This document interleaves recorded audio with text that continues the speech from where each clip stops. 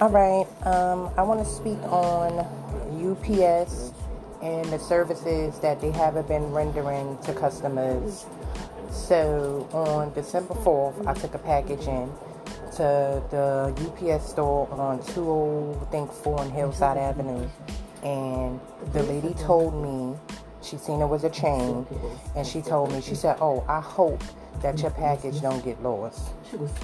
So I returned packages before with Amazon to the same UPS store. Never really dealt with this lady before.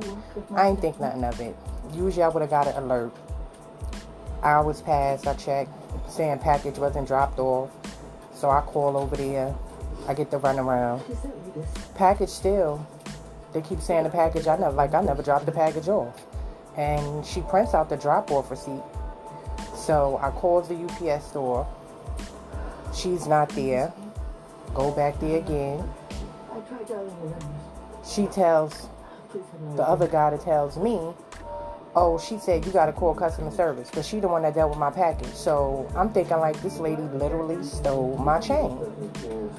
Called the corporate office. They were supposed to have called me back. Didn't call me back. Called Amazon. Amazon is putting an investigation on UPS.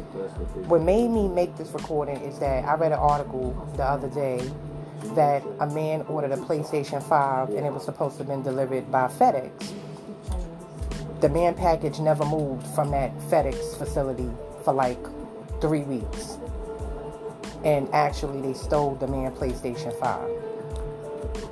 Where the hell do they get off stealing people packages when they have a full ass job?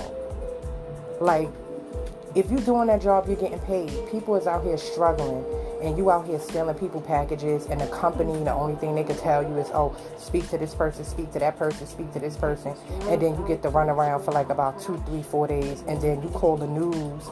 Now they on blast. Now they want to be all nice, and when they want to present you with a check and all this other bullshit. Now, where's my chain?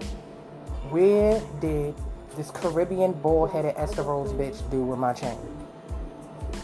I'm being very calm about the situation, but I'm really preventing from having the police go there and lock her up, because basically what she did was steal my chain.